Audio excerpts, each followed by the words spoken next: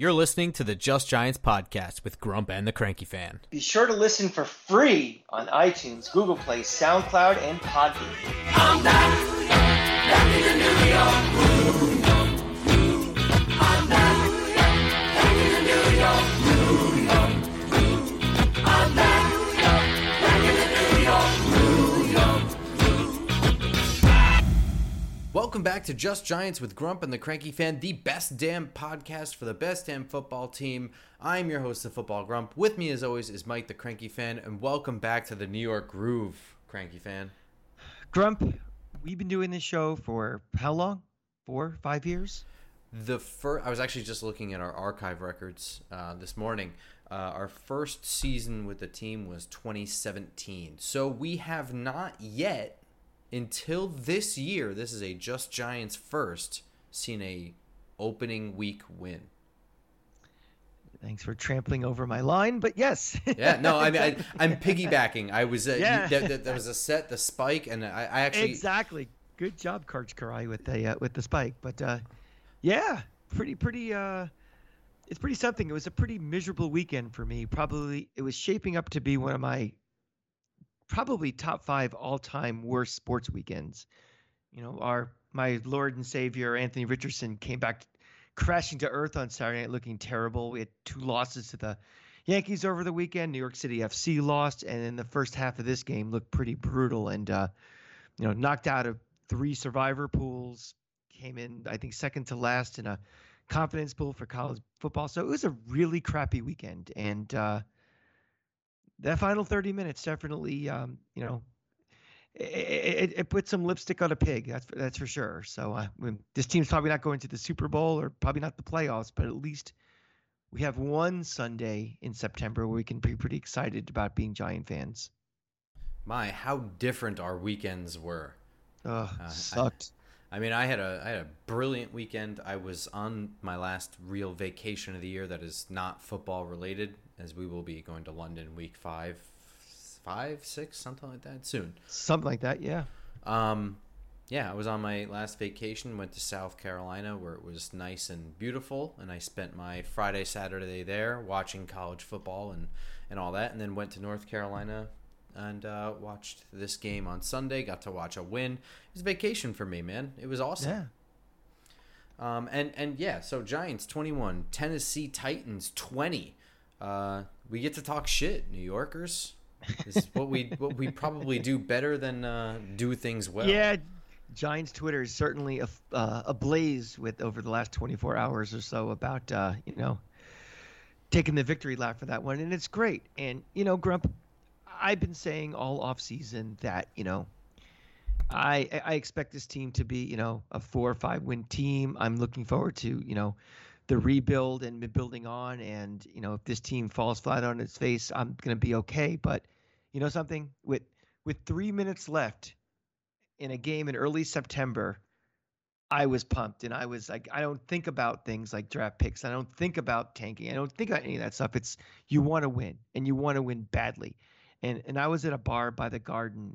Went to Pearl Jam last night, so I was out in that area, and it's amazing how many people were out of the woodwork are Giant fans, and when that field goal miss, that Scott Norwood-esque field goal went wide left, that place erupted like we just won the Super Bowl. So it was a great feeling, and we'll take them whenever we can get them right now. It's been a long run the last couple of years, and again, this might be a rough year, but for right now, we can feel very happy about it, and don't worry about it. Don't worry about the future for everything. Just enjoy it. That's my statement to everybody. Did it? Absolutely. By the way, if you can't enjoy a win, especially a week 1 win, and it's such an exciting one like that. Right down to the wire. I was basically shitting my pants at the end. Yeah. Everything can't be big picture. I mean, we're going to talk about Daniel Jones. It can be if you want to be miserable fuck and not enjoy it. Part of life and setting up for the future is enjoying the present, right? What's the point of setting up for the future at all times? You got to live in the present just a little bit. And if you can't for 2.5 hours on a Sunday, then you're just a curmudgeon. Exactly. But yeah, Do you think, did you get a feel or a vibe that somehow this game recaptured that same feeling that Giants community felt that Week 3 win in Daniel Jones's first year? It was his first start, and he played pretty well, for a first start in that game, and then it came down to a screw up, and they were perfectly in field goal position to win the game, and Matt Gay missed his kick, and you and I celebrated, and Giants Nation was like, Daniel Jones is going to the Super Bowl. And now I would say that, like, do you think that, like, maybe that recaptured magic is in Brian Daboll?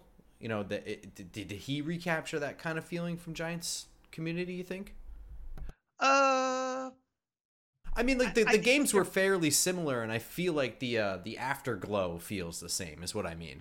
I think it's different in effect. That win in Tampa, it was the very beginning of the Daniel Jones era. And to me, coaches come and go, but if you think you have a franchise quarterback, that's where you get really excited. I mean, that to me was like, okay, maybe this was a good draft pick. Maybe this was, people were some naysayers about drafting him so high. And like, what do we have here? We didn't have the baggage like we do now of the last couple of years of things that were his fault and not his fault necessarily. So I think from the quarterback side, no, but from the coaching side, and I think some things we saw, obviously going for it for the 2-point conversion, that is, this team has been stale and not very aggressive and been pretty conservative for the last couple of years. And that to me was just a signal to his team more than anything. Will he be that aggressive and going for 2 for wins when this team is legitimately a playoff team? Will he do this in a week 14 where a win is desperately needed? I don't know. But I think as far as building culture, building trust between coaching staff and team, I mean, forget the fans and forget the media. I think it's getting everything right in that room. I think that was huge. And, who knows what the carryover will be into week 2, 3, 4, week 14, year 2 or 3. But I think when you're laying the foundation, that's the hope and excitement I think that with this, this team desperately needs. And I think that's what we got, at least on the short term. Wow. Really well said. Okay. So before we get into the nuts and bolts of this game and break down what we want to talk about, this is something I want to do this year, and honestly something we should have done from the start of the Joe Judge era is every week I do want to kind of take a look at the coaching things. We do that anyway, I think, but I'm going to make a more conscious effort to do it. So the coaching decisions from this game, I thought, I'm right there with you, lockstep, because I thought there was a solid use of timeouts in this game.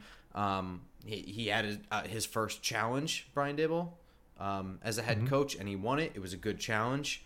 And I was a big fan of going for 2 for the win. I feel like they were overall, for the majority of the game, kind of playing ahead of their skis a little bit. Tennessee was giving them things before we get too far into the game. Just generally speaking, they were kind of getting outplayed and hanging around. It didn't look like they were going to survive overtime. I would rather go for the kill. I called for the 2-point. I mean, to nobody in particular. I was watching it with family, but I was saying then, I'm going for 2 here. If I score, I want to win the game. I don't want to take this to overtime. So I thought that from a coaching standpoint, I felt very good about this game for Brian Daboll. I want to know what you think, though. I want to talk about the offensive game plan a little bit more when we talk about Daniel Jones. I think the two are connected, so I'm going to hold off on that for right now. Again, like I said, would I have gone for 2 if this game meant more, with more on the line? Like if the season's on the line or the playoffs are on the line? I don't know. Especially with this offensive line, especially, with everything else going on. I just think, again, doing it right now where, people are paying more attention to coaching moves because it's his first game.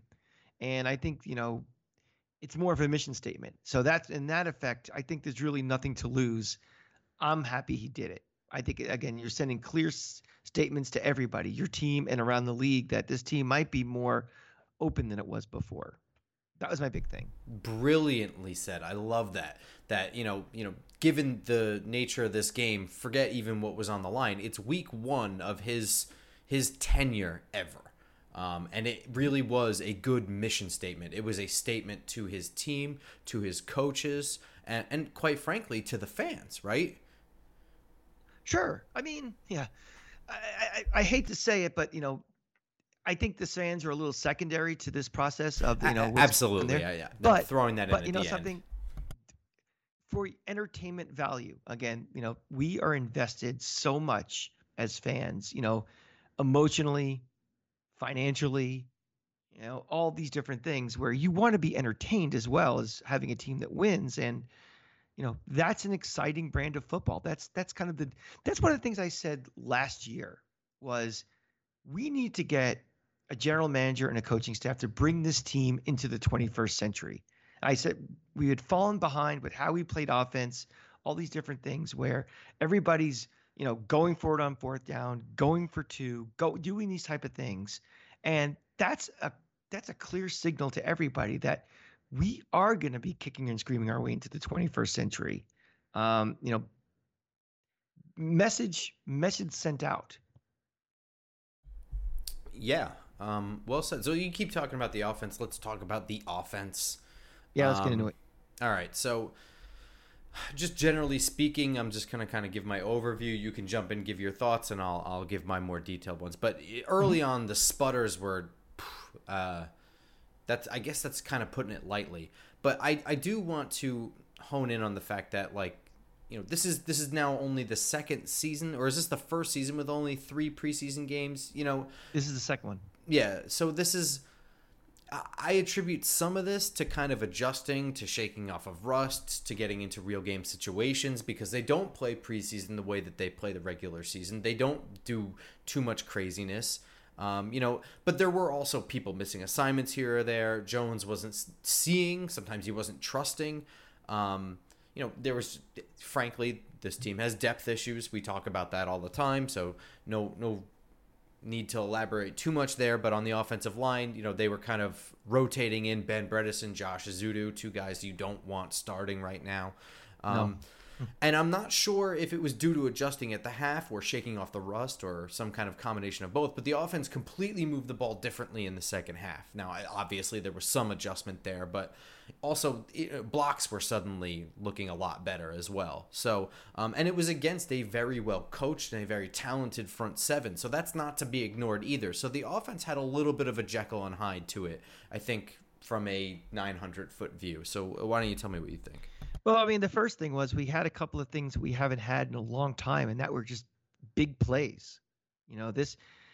This offense is going to struggle, I think, trying to have 80, 90-yard drives to score every time. And if you can pop off a huge run by Saquon Barkley, a bomb by Daniel Jones, and get huge chunk plays, the bomb being a touchdown, that's a huge help for this offense. I want to talk about the passing offense and Daniel Jones. My take on this was, and tell me if I'm completely crazy or not, but it felt to me like that the game plan was set up as if we almost had a backup quarterback playing.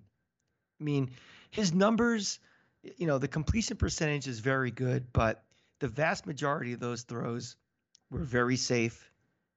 They were kind of around the line of scrimmage. There was nothing. It was almost like if you're playing game manager and that's it. And, even like the bomb that to Shepard was, I don't think Daniel Jones played all that well. I think the numbers look better than what he actually did. The bomb to Sterling Shepard wasn't a good throw. That's an easy touchdown. He had to kind of slow down and kind of catch it on the side and had to avoid somebody to get in the end zone. The fumble on the pressure, again, it can't happen. The fumble, the interception in the red zone it's unforgivable. I just have this sense that, and I don't know how much this, and you could tell me how much you think this was scheming against a particular opponent, but at this point, I think this coaching staff is coaching up Daniel Jones just to be at best a game manager, minimizing mistakes. And he's not a backup quarterback. He's not a rookie. This offense should be a little more opened up than what we kind of saw with him, I think. And I think that's a problem. How often were we throwing, downfield? How often were we getting, our main wide receivers involved when they're even on the field? We'll talk about that also next coming up. But I was just kind of disappointed that the passing offense was just so basic and just so protective. What do you think about that? So I would really need the All-22 film, which I don't have access to yet, to fully answer this question. I understand and kind of agree with what you're saying, and I can't fully agree or disagree with you without really looking at like the game film from that end zone angle and really look at the coverages. So, but I understand what you're saying and I see what you're saying. So Jones for me is a fart. I agree. Yeah. So Jones was one of my farts for this. So for those of you who are new to this podcast, this is something that we've done, I'm pretty sure, since the very beginning, is we give out awards per game, stars for, good performances and farts for bad performances. And, we give them on varying unofficial levels of fart or star. And it can be an individual person, it could be an entire unit, it could be a coach, it could be a referee, an announcer, it could be anything the hell we want. It could be Grump, for all we know. It could be me. It absolutely can be. So far, I'm pretty sure it has been. Yeah. So far, you got a star.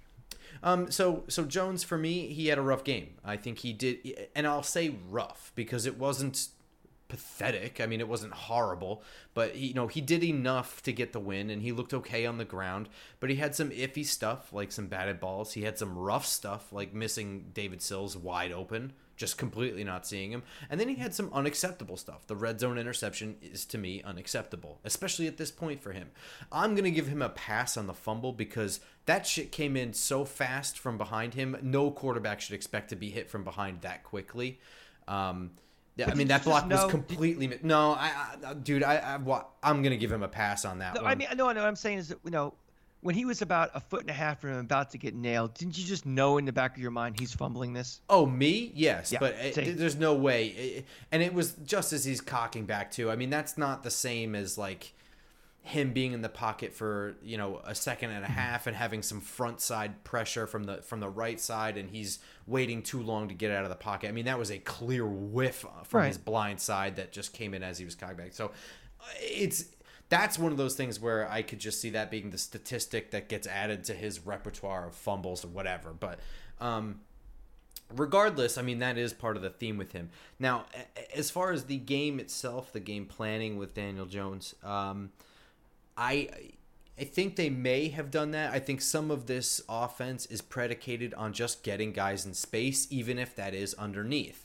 If guys aren't creating separation downfield, and again, I would need the All-22 to really confirm whether or not Daniel Jones was making the best decision or not. It's a Mike Vrabel defense. I don't want to diminish what that is. I mean, that is a really talented and a really well-coached defense. So I'm not going to necessarily say that they are putting all kinds of airbags and training wheels on Daniel Jones just yet after week 1. I will understand what you're looking at, but I think also, they're dealing with depth issues all over the place. They have wide receivers that have barely even done anything in training camp because they were hurt. They have a whole new offensive system that they're bringing in. I don't know that I'm ready to make that assumption yet. But it bears watching, right? It certainly it gave me the perception, to me at least. And again, let's just see in weeks 2, 3, and 4 how that bears out. But like, if you didn't know any better, you just got somebody off the street doesn't know the first thing about the Giants, and you told them, "Hey, our backup quarterback's playing today," they'd believe it. Not on the quality of the play, just the way both. He was kind of managed. You said, this is an offense they want to try to get, guys in space and let them do their thing. Well, I guess that begs the question, which everybody's asking is, well, the guy who does that the best spent almost every play in this game on the sidelines watching.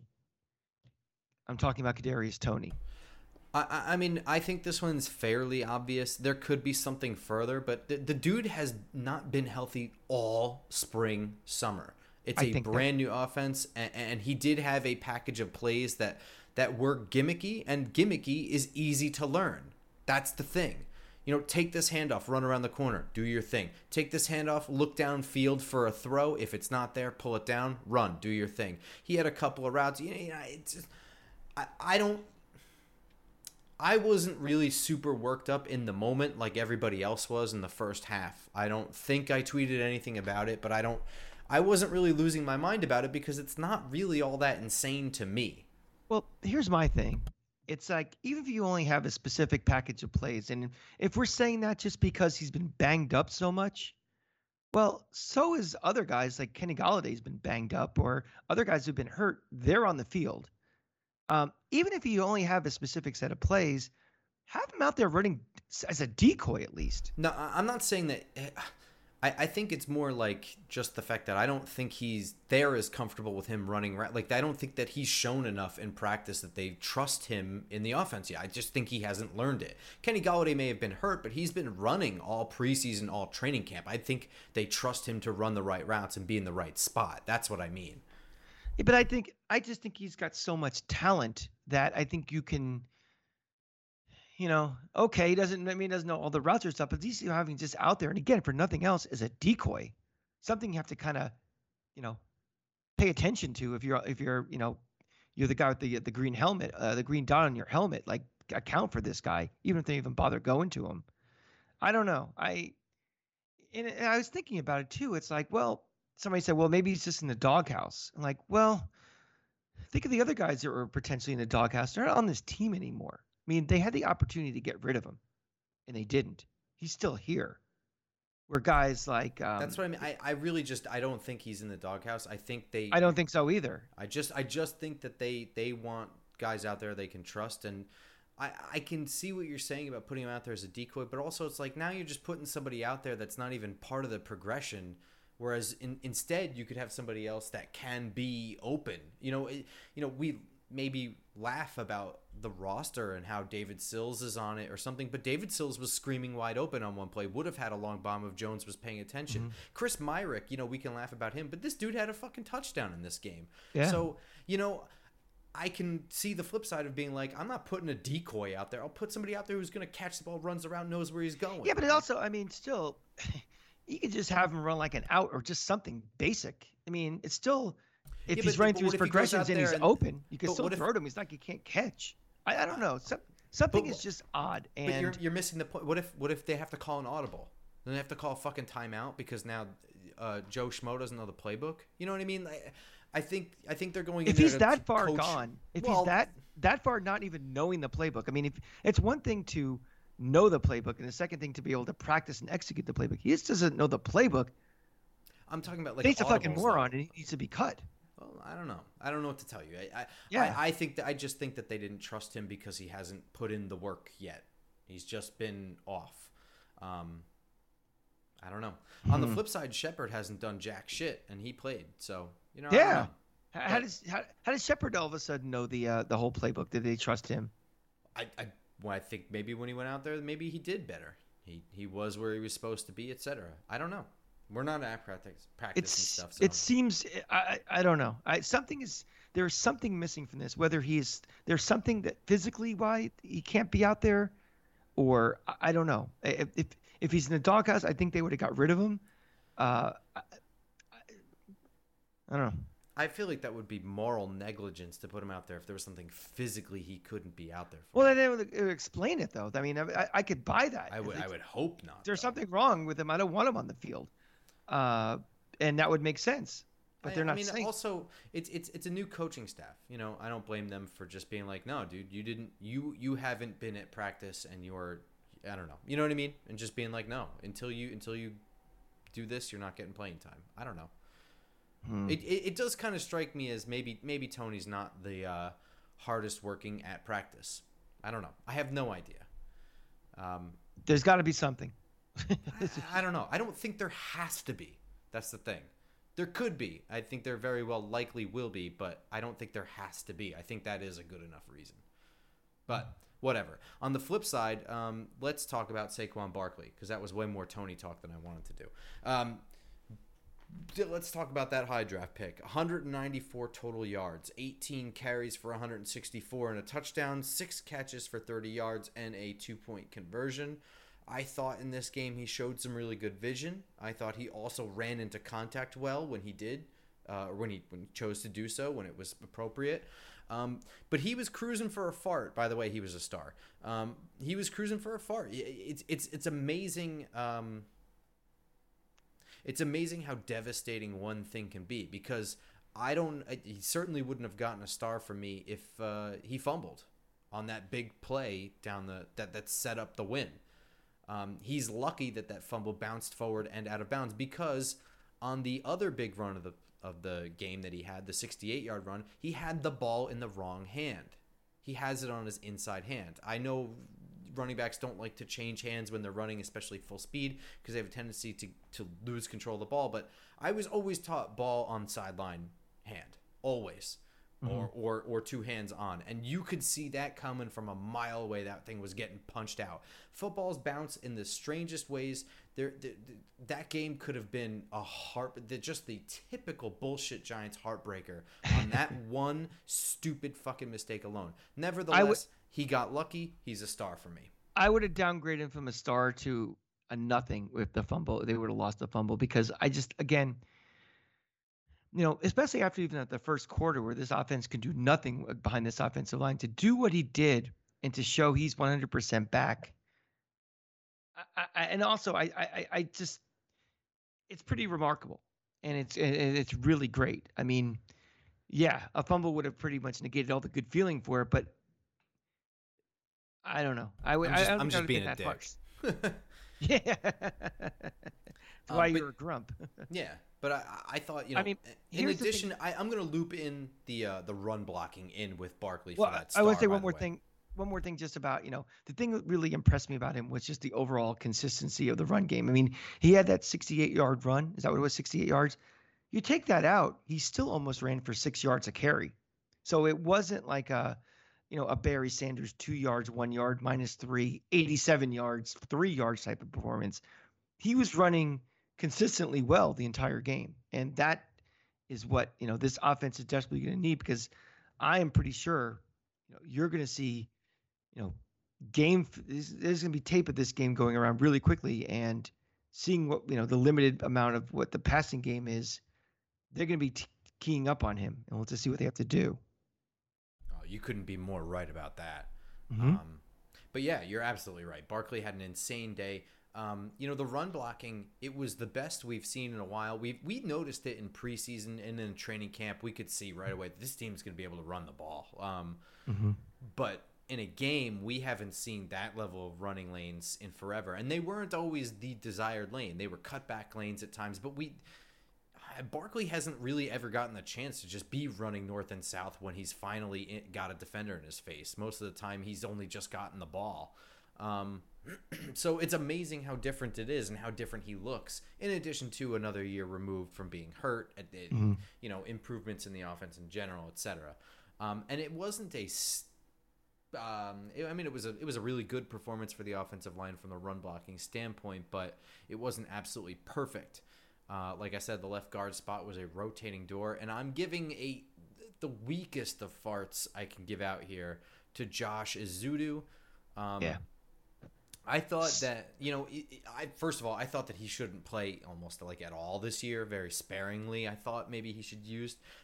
They're kind of in a tough spot where he's got to play. But I thought he moved well, and oftentimes in the second half, he did just enough to spring things open. He had a really great block on Barkley's touchdown. I think he handled Simmons one-on-one just enough for Shepard's touchdown. But he was not very good to start off, and he looked at fault on the sack fumble early on. Tough task with the Tennessee front, but he's a kid who will need some time to grow. And it looks like maybe he'll learn trial by fire. I don't know if we have any more info on Lemieux. It's the NFL. I mean, he's going to face good defensive lines and all sorts of exotic things coming at him every single week. It's not going to get any easier. I have him as a silent but deadly fart, I guess. You're right. He was in a tough spot. I don't know. Again, I'm thinking about film, and I'm thinking about what's going to happen going forward. Are we going to see, you know, defenses creeping up on the line of scrimmage more and more until we have a proven passing game, one that's up a little more than we saw this week? It's going to be more difficult for this offensive line. Having Evan Neal on that right side is a huge anchor for this run game, and you know, him and Andrew Thomas gets a star. I think he played a great game. Having those two is really going to help a guy like Barkley. Oh, no doubt. Yeah, I was really impressed with the run back. And one last star I'm going to give out here for the offense. I'm giving one to Richie James. And I'm giving it to him partially because, he's a dude who we all thought was like, oh, he's making the roster because he's making plays. But coming in, he really had to fight for his spot. And here he was 5 for 6 for 60 yards. He really looked like he belonged on an NFL team out there. He really was Jones's favorite target, I think, other than Barkley. And the one incompletion to him was a short throw by Jones that he actually almost corralled. Right. I thought he played a great game. And in addition, on special teams, I thought he played pretty well returning punts. I'm giving Richie James a star, man. That was an NFL performance for him. That was good. I have him down as a star also. I thought I said this during training camp. He reminded me a little bit of Victor Cruz a little bit. Same number, just the guy from nowhere that's making plays, and let's see what happens when the season starts. And you're right, there seems to be a chemistry with him. And until we know for sure what's happening with Kadarius Toney, we'll see how long Wan'Dale Robinson's going to be out.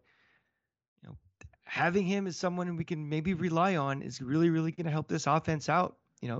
As a bridge to those guys are really in the offense, or he forces his way to be a guy who's in the wide receiver rotation going forward, even when they're back. So very, very encouraging. Yeah, I'm excited to see him continue to grow in this offense and Daniel Jones to start throwing to him a little bit more. I got nothing more for the offense. You want to flip to the defense? Yeah, let's go to defense for sure. I thought the defense looked good overall, having handled Henry to what they did and given the red zone stop as well. Tennessee did a lot of work for them. Early in the game, they were butterfingers left and right. There were some dog shit throws from Tannehill. The struggles and weaknesses getting exploited in the second half, and pretty badly. Tannehill had a good statistical day, despite errant throws and a lot of drops. So that's kind of bad. It would have been a much better statistical day for him had none of those things happened. He went 20 for 33 for 266 yards and 2 touchdowns. This defense will need to get better, but they did pretty well. I felt, the ability to run the ball and, on the offensive side gave this defense a little time to catch some air and get some breath. Like the problem we've seen with this defense over the last couple of years, the offense has been so bad that they're out of gas by the fourth quarter, and I didn't sense that in this game. No, so it was certainly trending that way early on. Early on, it could have been a disaster, sure. Yeah, I was getting really nervous, and that's a credit to both the offense and the defense. The defense first was able to start hanging on. Actually, was never really performing bad in the beginning to start with, but the offense picking up. The time of possession almost evened out. I think it was like 31-28 or something like that. Exactly. And that's a win for us after the last couple of years, like I said. Oh my God, it's huge. You got to remember something too about this defense that, talking about Tannehill's numbers and stuff. You got to remember our 2 best pass rushers did not play. And that changes a lot. That changes, you're giving a quarterback a little more time than he might have had if Thibodeau would have played or Azeez Ojulari would have played. A big difference. And when you're able to kind of just stand back there a little bit more than you would have, you'd expect better numbers. So given the fact those 2 weren't there and the pass rush could be generated as much as we'd hope for, I think they did a good job. I gave a star to the front 7. The entire front 7, I think, played really, really well, and I don't even know who the front 7 is because so many guys were subbing in and out. And we have so many DBs on the field, but you get my point. They limited Derrick Henry to 82 yards on 21 carries without their starting edge rushers. You know, there was like the two things that we were the most proud of on this defense because, you know, we didn't really have anything at the corner number 2, and, you know, we don't really know what we're doing with safety number 2, and we just traded away our starting linebacker. You know, the two things you could hang your hat on were Azeez Ojulari and Kayvon Thibodeau and Leonard Williams and Dexter Lawrence. And two of those guys of those 4 that I just mentioned were out. They also limited to Tannehill to only 7 yards rushing. We mentioned Tannehill as a running threat in this offense coming into the game. And the biggest thing for me that really solidified this front seven absolutely earned the respect of the Tennessee Titans, because in the fourth quarter on 3rd and 1, the Titans ran a tight end sweep for negative yardage instead of running it to Derrick Henry up the middle. That says all I need to know about what Tennessee thought of the day that they had. Absolutely. I noted that. I have it on my notes right here at that play. It's just you have the best running back in football. You need a yard. What are you doing? Why are you getting fancy? Not only do you need a yard, you have 2 downs to do it if you get, if Derrick Henry only gets, 2 feet out of the 1 yard, you have another down where you're like, it's 4th and inches, I'm going to go for it. But doing the tight end sweep, they lost like 3 yards on it. That took them out. That's it. We're punting now. So that was a massive gamble on their part when they have what you'd consider the sure thing. And a good job by the defense to be aware of that, too, because, I guess everybody on the planet expected Henry would barrel ahead for a yard, and, to adjust on the fly to, smoke that out is a good job by the defense. Protect those edges. And stopping the run is something that Wink Martindale said from the moment he came in. He said that a lot. And they certainly invested in keeping defensive tackles on the roster, but I just wasn't sure I was going to believe it, especially in this first week against Derrick Henry. But I'm a believer in him stopping the run now, at least insofar as when the team has a really good running back. So, I did have to hand out a fart to a defender though, and it's the loudest, stinkiest fart I'm giving out in this game, and it goes to Darnay Holmes. He had a really tough matchup task with rookie Kyle Phillips, who is very shifty and a good receiver, and he's going to have to play man coverage, and it's just not one of his strengths. So regardless, he got cooked, and he was a flag machine, and most critically on the final drive. I said this last week, 2 weeks ago, whenever we brought in Fabian Moreau, I can see a scenario in which they feel Fabian Moreau is more of a boundary corner than Aaron Robinson, and that Aaron Robinson is just a better fit at nickel. I think that could still happen, and I just generally don't think that they like Darnay Holmes too much on this defense. Yeah, he's just not a man cover corner. He's an excellent zone slot corner, but I don't know. That's not we're going to be running that much here, so. Special teams wise, do you have anything else defense you want to mention? No, I'm ready to get the fart machine going since we're talking about special teams. Okay, so special teams still not looking great. It's one of the things that has collectively as a unit looked bad since the beginning of training camp. Collectively, it's looked horrible. In the preseason games, they were letting returns go all the way up the sideline left and right. It's still not looking great, but it is seeing some positivity since preseason. The bad snap on the PAT is unacceptable. It just is. That can't happen. That said, Gillen punted like a bazooka in this game. I was going to give him a star in an island of star and an ocean of fart of special teams, honestly, because he was blasting punts and holy shit, flipping field position. Yeah, it was not even getting like recognition really from the TV staff or anything. But also, one of the huge problems was punt coverage, and some of that was pretty good in here. McLeod had a massive wall up on somebody. Julian Love and some others had good punt coverage. Also, there was the fumble recovery. The muffed punt by I think Kyle Phillips, and McLeod was there again, and Jason Pinnock. Pinnock came up with the ball, but I think McLeod's the one who jumped on it. And some punt coverage was bad. I think Matt Breida on one play early on lost contain really badly and let something go up the sideline. But also, the punt and kick returns, I thought they were okay. Richie James and Gary Brightwell, I thought they looked okay. But, that one massive thing, that PAT, that can't happen. It just overshadows all of that. Mm-hmm. Yeah, and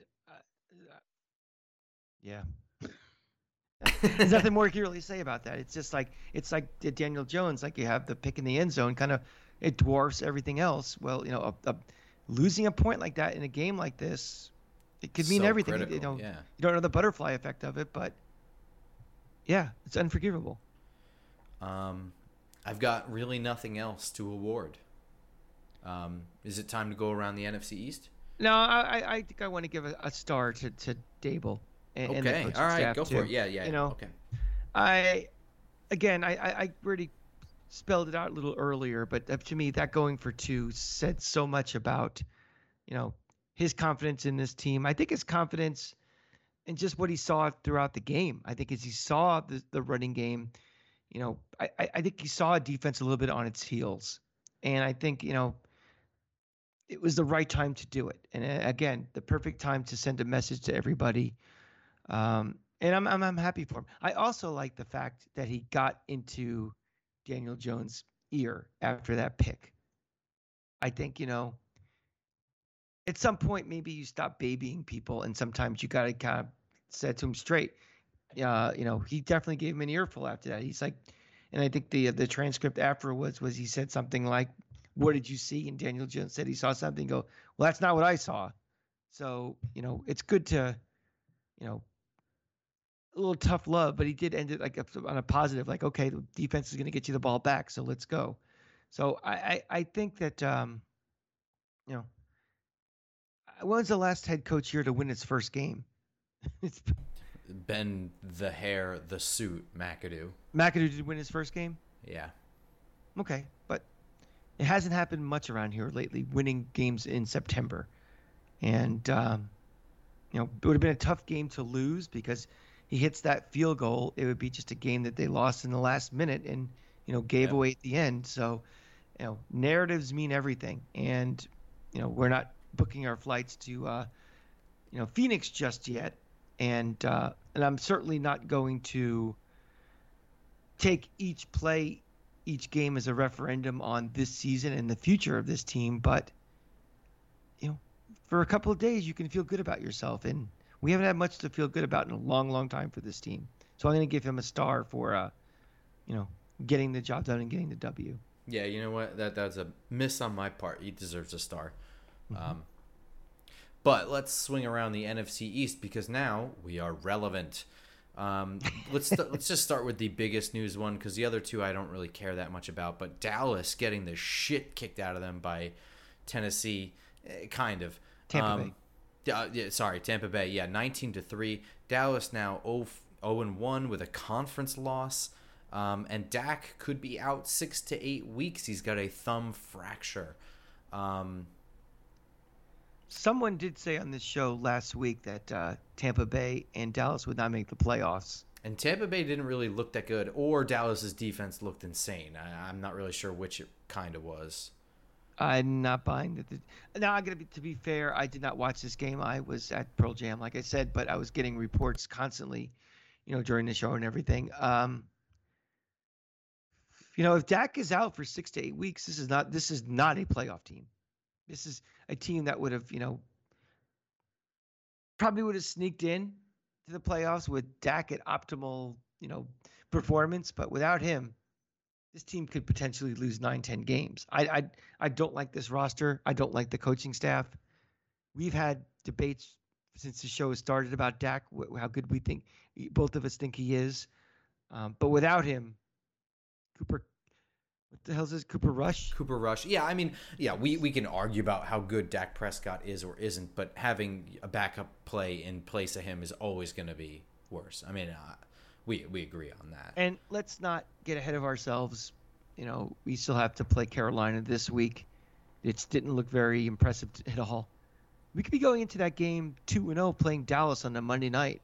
We could, but again, like you said, our film is out there and we didn't look spectacular on offense. And again, on defense, even though they did play well containing Derrick Henry, they got a lot of favors early on from Tennessee with bad throws and some awful butterfingers. Yeah. So, I'm not even skipping ahead to shit. I'm not. Oh, I know. I'm not swinging my dick around for Carolina just yet. We haven't done that preview episode yet. I'll talk my shit. There's then. two things I could be pretty sure of from watching games around, yesterday and today is that Geno Smith will be figured out very, very quickly with tape after tonight's game, and I think this offense will be very easily figured out if they are going to be such game managers on the passing side of.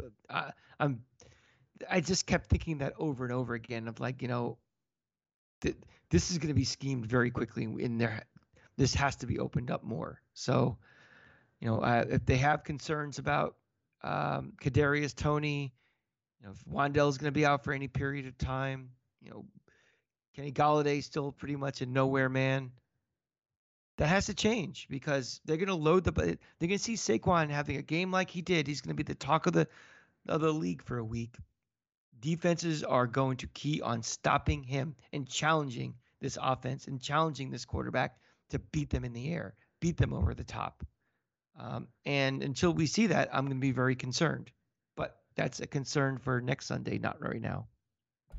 Yeah, I agree. But that said, Dallas's defense did look a little scary, so that I'm not really losing my head just yet. But I mean, it certainly helps things just seeing Dallas not do well. Will Mike McCarthy finish the season? Yeah, I mean that's the thing too, and who gets elevated then? I said Dan Quinn to you, but is it possible that it's Kellen Moore? It doesn't matter because I think they're going to throw the checkbook at Sean Payton for next year. Yeah. So it doesn't really matter who that. Let's put. So this I way. wonder if Kellen Moore will shake loose next year. It's possible. Yeah. I mean, I think if they're making the change and they're going to launch McCarthy, it's because this team is out of it. So it doesn't really matter. They're not going to, it's not someone to get them over the hump into the playoffs this year. But it's a good question, But of course, unless let's backtrack to answer your question. If they could throw the checkbook at Sean Payton, if Sean Payton doesn't want to come, that's what you think about. Will Kevin Moore be elevated and become the head coach next year? Yeah, well, I would think that. Yeah, I don't know. I guess maybe my strategy would be I'll elevate Kellen Moore because then he's my. Yeah, I don't know. And I don't care. Fuck them.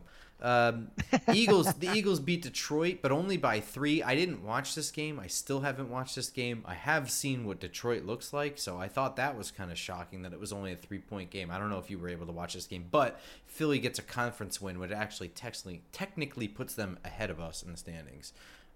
I saw part of it on the plane, but the problem is that the satellite TV on a plane is about 4 minutes behind real life, so I was getting texts on my phone or tweets about things that are happening, and at the end of a drive, when I was just seeing the beginning of a drive, so it was a little weird to see. And the Commanders beat Jacksonville. Sorry. I guess one thing I was going to say, James Bradbury getting a pick 6, I'm sure really made a lot of people who listen to the show very happy. Yeah, maybe. Yeah, I don't know. Bummer. If it was that close of a game that they could have lost, it would have been awesome to see a conference loss for a division rival. But whatever. We assumed that game was right. Our NFC East, aside from the Giants game, our predictions were spot on. The Commanders beat Jacksonville 28-22. Washington is now 1-0, same as us, with an out-of-conference win. We kind of assumed this. Jacksonville is going to be kind of weird for me to figure out as the year goes on because they did just throw money at random names and then hire Doug Peterson, but they have Trevor Lawrence. Like I just can't discount that. I guess I don't know. I've always been very high on Trevor Lawrence. I think he's the type of quarterback that they might sneak a win or two just because of his talent, but 8 or 9 wins seems like a real long shot. And again, we're both not Doug Peterson fans, so he's not a magic maker. He's not going to turn this team around instantly to be a playoff contender. It's going to take some time. I've got nothing else. Ready to wrap? It's been a long weekend, and all sorts of emotions from ugly to happy at the very end. So, we may look back in 10 weeks from now if we're 2-8 and being like, that seems so long ago, but it's again, winning on opening day. It's something we haven't felt around here in quite a while, and it gives us hope. Just enjoy wins like that. Like we said earlier, don't have every play and every game be a referendum on the state of this team for the rest of the year, or the quarterback, or the price of tea in China. Go eat Sunday, go to the tailgate, have a good time, go watch the game, root for us to win, be excited, and if they don't, we'll move on to next week. That's all I can say. And a game like this kind of reminds myself personally, because I've been so very vocal about I have no problem tanking this year and knowing this is really the first year of the major rebuild, but I also love winning, and I hate losing too. So this kind of reminded me of that. Dang, what an outro. This is a really good conclusion paragraph there. But yeah, enjoy this. Like I said, we spend all off season talking about the future. This is the regular season. Live in the present for a couple weeks. Mm-hmm. Follow me on Twitter at @football_grump. Follow the show at JustGiantsPod. And follow the Cranky Fan on Twitter at the Cranky Fan, and of course his other podcast for college football and Rays baseball, FL Teams. If you thought this was a happy recap, I'm about to hit stop on record on this and hit play on record on my other show, and that will not be as exciting and not as happy and rainbows and puppy dogs. That's gonna be a bloodletting. So go to if you want to hear my thoughts on what the hell happened to Anthony Richardson and my Florida Gators, go to the FL Teams channel on YouTube. Sometime tomorrow that will be up, and you'll hear my thoughts. Yeah, and that is stuff that Giants fans should pay attention to. So I highly recommend doing that. All right, we will see you guys on iTunes, SoundCloud, Spotify, YouTube, etc. This upcoming Friday with our next game preview against the Carolina Panthers, our home opener, our homecoming, whatever. We're ready to bring out the booze, and we're ready to be at L17, and we're ready to see all our friends. Smash bottles, jump on tables, and start fires. Sounds good, man. All right, everyone. See you. Go Giants. Go Giants.